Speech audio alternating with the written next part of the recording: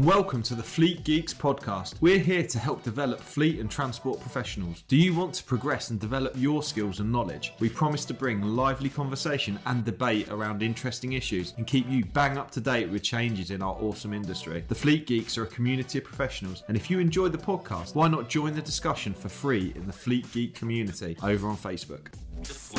The listeners are not in person, but we're in person today, which is reasonably rare, isn't it? Can't see us, can they? No. We've been in the office today for a team meeting. Indeed, yes, and we're just looking forward to some food at lunchtime, which is really good news. But good food, obviously. Yeah, absolutely. Good food. Absolutely. We don't do anything else like that, do we? I feel a little bit relieved because normally I normally buy the team lunch, but we had a work experience lad who's kindly treated us to a Deliveroo voucher, I think. So fantastic. What a result. Yeah, thank you very much, work experience lad. So if anybody else would like to send anybody on work experience, they're more than welcome to come along. I was going to say, particularly if they bring a voucher. Yeah, absolutely. No, good lad. By all accounts, he was a good lad. Unfortunately, I didn't get a chance to meet him, but by all accounts, he was spot on, wasn't he? So he seemed pretty spot on, mate. So and as we record this, I'm feeling a little bit anxious because we've just run the team meeting, and I'm about to, after recording these, I'm about to head up to Old Trafford to watch United v Liverpool after 2 straight losses against Brentford and Brighton. So I don't really know what to expect tonight. Prawn sandwiches. Well, yeah. Old Trafford, you'll definitely get prawn sandwiches. Yeah. And long they got watch them because they might be too curly at the end and they might be a bit off. Do you know what, mate? I'll tell you what. I think the catering's come on since Roy Keane was there because it's not prawn sandwiches anymore. Literally, they put on a feast for you. If you're in the executive suite, it is literally amazing. So you've got. Normally roast beef, pies, curry. It's amazing. You just help yourself. So it's fantastic. Well, I hope they serve up some decent football for you, or a decent result. To be fair, Liverpool have only managed to draw twice so far. Yeah, so. I can be the complete neutral here because obviously being a Pompey supporter, we had another great win at the weekend. So did you? Perhaps in the Premiership one day again. I took the kids to watch Posh, and they've just come down from the Championship, and I tell you what, they look like a great team in League One. Yeah. It's like they need some league in between Championship and League One because they give Lincoln City an absolute hiding. Yeah, we've got they're one to watch actually this year, but it's a tough old league, that League One. Sheffield Wednesday, Derby, and the rest. Ipswich, Charlton. There's some really good sides. There's some former big names in there, isn't there? Big names in there. So let's see what May brings. That's you never know. Okay, mate. So. Right, today we're going to talk about MMR then. Yeah, MMR. It's not a jab that you get when you're a youngster and prevents. I think MMR is measles. Is it something to do with measles, isn't it, MMR? But in the training measles, game, mumps and rubella. That's it. I think. Yes, because I've just got my phone out to Google it. Yeah, to Google it. You've got younger children than I have, but measles, mumps and rubella, MMR. Boom! I got it right. Yeah, well measles, done. mumps and rubella. Children should get 2 doses of the MMR vaccine, starting with the first dose at 12 to 15 months. And the second dose 4 through to 6 years. MMR. This is a public health service as well as as well as a podcast. So MMR in the training world. Then my mate reckons, and we always get and we've always had these historically on training courses. You've got somebody who will sit there and say, my mate reckons that if the driver's name's Steve and it's the third Wednesday after Lent, then he's allowed to drive 16 hours a day because he used to do Saudi Arabia. And you get this mythology that is brought up. But I think the reason we want to discuss it, or we decided this would be a good discussion, was the advent of these Facebook groups and what have you. Very, very good. I mean, fantastic resource for lots and lots of people. Obviously, we pump the flagship group or the Fleet Geeks page. And come and join that network. But we've got some great. I quite often. I'm not going to mention them by name. They know who they are. But some of the groups have some names on that I will always look at and think, well, if that's their opinion, that's really good because they are solid in their approach to that. But Herbert What Ifs or My Mate Reckons. Why are there so many people? My question to Pete was, why are there so many people out there? And it may be that they are genuinely looking to, shall we say, open the envelope or stretch the envelope in terms of what you can and can't do. And maybe they're exploring that sort of thing. But why are there so many people out there looking to bend the rules or find a loophole? What's going on? Yeah, it's tricky, isn't it? I think in from a training point of view, and Facebook's amazing for the odd keyboard warriors and stuff. But I think there's this thing about knowing that there's a lot of people in the industry who like to think that they know everything there is to know. And it's funny because I think people will probably listen and go, yeah, but you two are on a podcast making out like you know everything.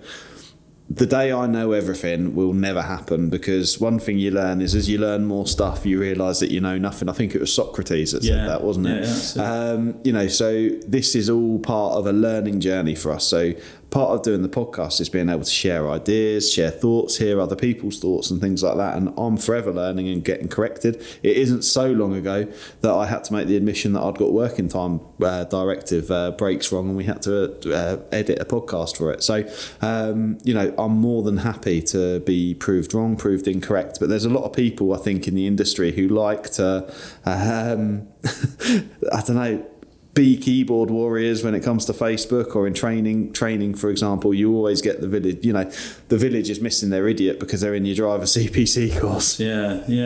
I know the other thing that frustrates me with forums, particularly online forums, is somebody will ask for a piece of advice and the person, somebody will respond with, well, you should know that, or what kind of idiot doesn't know that, or well, obviously if that person doesn't know it, you only know what you know, you don't know what you don't know. So it baffles me why somebody would want to make a response in a negative like that when you're supposed to be there trying to help each other out. So that does baffle me somewhat. But they are a source of. They're a great source. I think the online forums, as I say, there are certain people I'll look for. Their response, but I think Pete's got a. I'm busy looking for a genuine. I am. I'm looking for examples, and I've just found no names or Patrick. Well, I've got a guy called Mike 4 days ago on one of the forums has asked, "Is there some sort of template you can use?" Yeah, it wasn't you, but someone has advertised the podcast. Is there some sort of template you can use that allows you to give your TM the authority to check licenses as opposed, spelled APOSE, to just sending in a short email? So he has something in writing, 21 comments, of which one of them, big shout out to Mark Vokes. The lads over at Fleet Geeks have a good podcast episode on this exact topic. Based on their findings, only agencies can be mandated to legally undertake DVLA driver licence checks on a recurring basis, and he's copied in a link for the Apple podcast link. So thank you very much.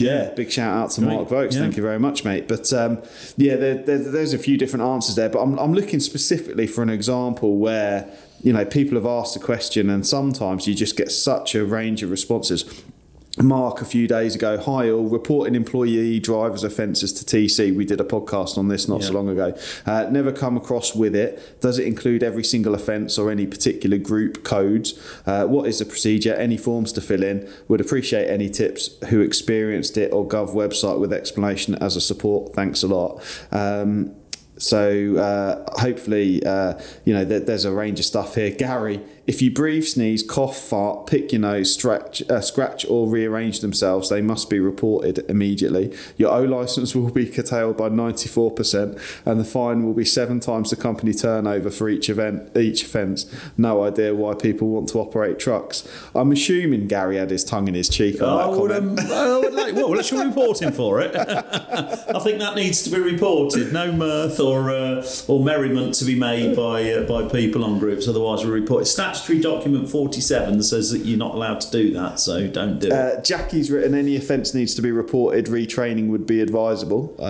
So disciplinary from a file note onwards, depending on if they are a repeat offender. Awareness courses do not need reporting.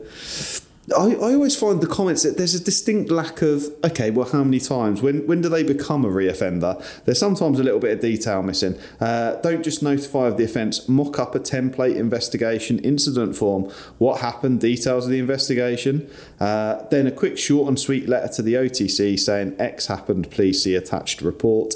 Not a bad shout, yeah. Yeah, not a bad shout. Gary, I believe it's any offence. John, instead of reporting, why not retrain, educate the drivers first? Perfect. Helpful comment, John, but actually you do have a duty to report it. There is, statutory duty, yeah. Mandy's corrected him because it's the duty to be reported, and if not happen, may then have further repercussions. But valid, very valid. Training is always very valid. Hi, it's Pete from Flagship Partners. We're really proud to sponsor the Fleet Geeks podcast. Flagship Partners offer a range of consultancy and training services to ensure that our customers remain compliant and have the best possible knowledge to be able to fulfill their work. If you're interested in support with any of our safety, HR or compliance services, or you want to train to be a transport manager or need driver CPC training, give us a call today.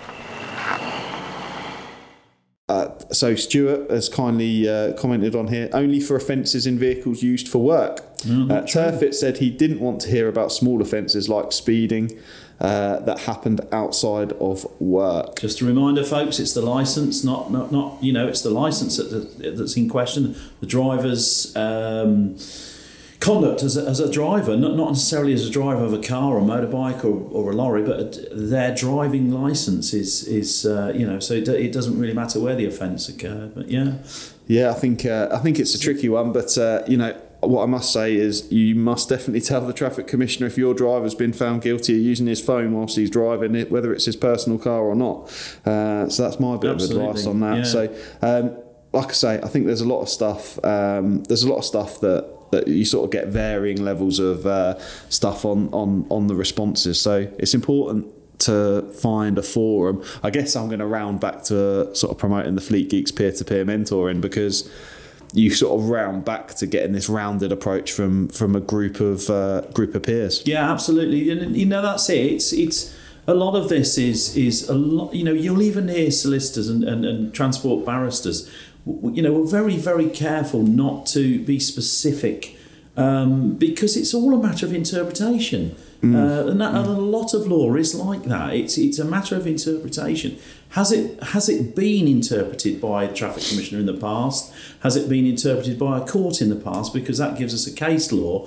But in lots of cases it hasn't, or it's been a long while since that was challenged in a court. So a lot of this coming back to the My Mate Reckons and the Herbert What Ifs. A lot of it is you can't give a black and white answer. It's very, very much case specific and very, very much open to interpretation. And as Pete said there, it's coming back to again, not pumping it too much, but the Fleet Geeks network. You're speaking to a range of people. So if you sort of take it as that range of people believe you should be heading in this direction or that direction, then that would be the direction of travel you need to be in. And I think the important thing to remember is that people will only ever share. So when people share a post on Facebook or they share a question in a driver CPC forum or wherever it may be, they are only communicating that from what I call their frame of reference. So when I speak about a frame of reference, just to draw people a picture to sort of understand what I mean by that, is if you imagine you're looking outside of a window which has a pane and walls around it, and you're just seeing part of this bit of information which is your frame of reference. So you're looking through a picture frame or a window at an event that's occurred. There's lots of other stuff or factors that will contribute. So often on a Facebook post or a question on there, people need to ask more questions than actually is the information that's available, which sort of reiterates the point that Mike's just made. One of the things we do in the peer-to-peer group will be someone shares a question or they're not sure about something and need some help. The first part of the exercise is actually we ask a load more questions, because what we often find is it's almost like the 5 whys when you're trying to do a root cause analysis, because you start off thinking one thing's your problem, but actually after you've asked a lot more questions, it becomes something totally different. Absolutely, yeah. That's too true, isn't it? And it's always that there's something more underlined. You can't in a line or two of text, you can't work out and then give somebody chapter and verse on what it is they're asking, because quite often what they're asking is hidden behind that. And that may come back to what I was saying about why is everybody exploring loopholes, and that might be a factor of that in there somewhere. Context matters. Context absolutely matters. Yeah. I follow several things online. If you've listened to the podcast, I've got an interest in law, and I listen to lawyers and solicitors all the time on podcasts, and they will never be drawn into specifics. It's very general, because that's all they can do. People, if they really, really do need that specific legal advice, it would be to take legal advice. If they just want an opinion or help, assistance, point in the right direction. I think we're all here to help, aren't we? But definitely the Fleet Geeks Network will push you in that right direction without giving that sort of specific to the letter, because nobody can. Yeah, I think it's actually interesting, and I think there's a space for this in the transport manager world. And that was last year when I studied my health and safety qualification. I did a level 6 health and safety qualification. It was offered by NCRQ, who are the National Compliance and Risk Qualification Group, and it was their level 6 diploma, which competes with the likes of the MVQ and the NEBOSH diploma. And interestingly, the NCRQ is a really good option for a lot of people who are in work, and they're using it as case studies and that kind of thing. And actually, the whole ethos of that qualification was totally away from NEBOSH, which is you learn a load of content and then you take an exam, which is very similar to the Transport Manager CPC. You learn a load of information and then you take two exams. And what NCRQ does, which is slightly different, is that you have 3 big textbooks which you work through, and they have a load of case studies where you go and complete the case study, and you have to write essays and what have you. So it may not work for every transport manager, but actually I think there's a space for what the NCRQ system did. Was the case study was actually to go and revise a subject. So you were given a subject matter and you had to go and revise, and it might have been a particular case in previous law, or you had to go and find out about a previous case that had occurred, or a prosecution that had occurred, and you had to go and find all the information you needed, and what law applied and what regulation, and you needed to apply that, and then you needed to make a decision. And what you weren't being marked on was the advice you gave. You were being marked on your homework, your due diligence that you did. Your research, because sometimes the right or the wrong answer is in the balance, and actually it's a subject of personal preference, or it might be, the reason why one traffic commissioner might make one decision and another traffic commissioner might make a different decision, and it's based on the evidence that's available to them and then the frame of reference that they put that under. But essentially, what that qualification did was it taught me about where to go and find all the health and safety information I needed to be able to make an informed decision on things, rather than having to ask other people or consult with stuff. And I think that's a really valuable skill for people to learn, and actually maybe that's something we should focus on training transport managers to do, and that is to go away and be able to carry out their own research. Yeah, and come to their conclusion within the context, as you say, within the context of their operation, within the context of the type of trucks, the type of, it's you have to look at it in that sort of round, don't you? You can't always take things to the black and white. That's the problem. No, absolutely. And I think trainers up and down the country on a Saturday stuck with the old MMR, my mate reckons, putting a trainer on the spot. I think it's a tricky situation to be in, isn't it? And I think generally speaking, I tend to try and do a diversion tactic. Absolutely. Look out the window, it's raining. That normally works for me, and then they've forgotten about it.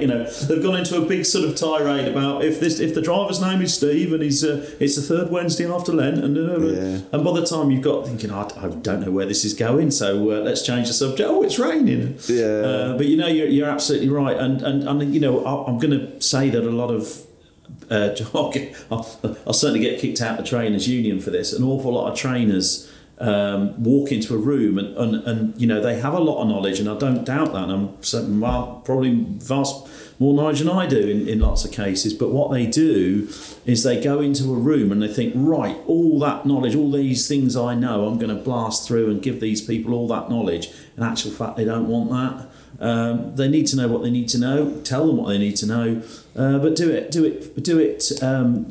In a manner that is a bit more sort of conducive to them actually picking something up, rather than just sort of bombarding a load of numbers and facts, figures, and all the rest of it at them. Try to make them think rather than just give them a load of information. You may have that information that they don't need to know necessarily. Yeah, absolutely. I think that's a really valid point, and something I've certainly come across with a lot of trainers in the industry. This in the mentality is almost similar to the MMR, the My Mate Reckons, which is, I know everything, so I'm going to share everything I know with you. And I like to be the cleverest person in the room. I think it's sort of that same mentality that we need to try and move away from. And the way I tend to tackle with stuff like that is, that's really interesting. I'd like to learn more about that. And I'll have a look at that. Have you got a question off the back of it? And sometimes there isn't even a question; they're just sharing something. And I'd say, well, I'd need to see some sort of material to back the validity of that claim. Yeah, that's right. Yeah, absolutely. So there we are. That's My Mate Reckons. There's a bit more to it than meets the eye, isn't there? And I think that's that's in everything we've said there. Yeah, and I think the big question for listeners is, what's the best My Mate Reckons that you've ever heard? What's the best one? Because I'm going to do some thinking between now and when the podcast is edited, and see if I can share the best My Mate Reckons that I've heard.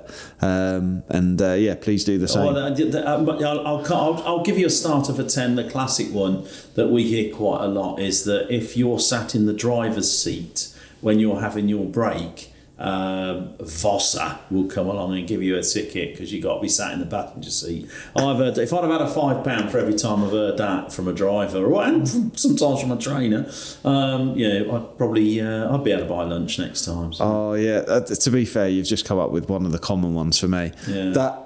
That 10th hour is up to me to decide if I'm going to use that 10th hour or that extra 2 hours for a reduced rest. That's my time if I decide that I'm going to do that. I can tell you categorically that the DVSA have made it very clear that the rules are the rules, and planners can carry out and plan you for whatever is deemed necessary, so long as it's safe to do so. But we'll end it on this. What if the driver's name is Steve and it is the third Wednesday after Lent? Bit different then, isn't it? Absolutely, yeah. We have to check that one out. Anyway, hope you've enjoyed it.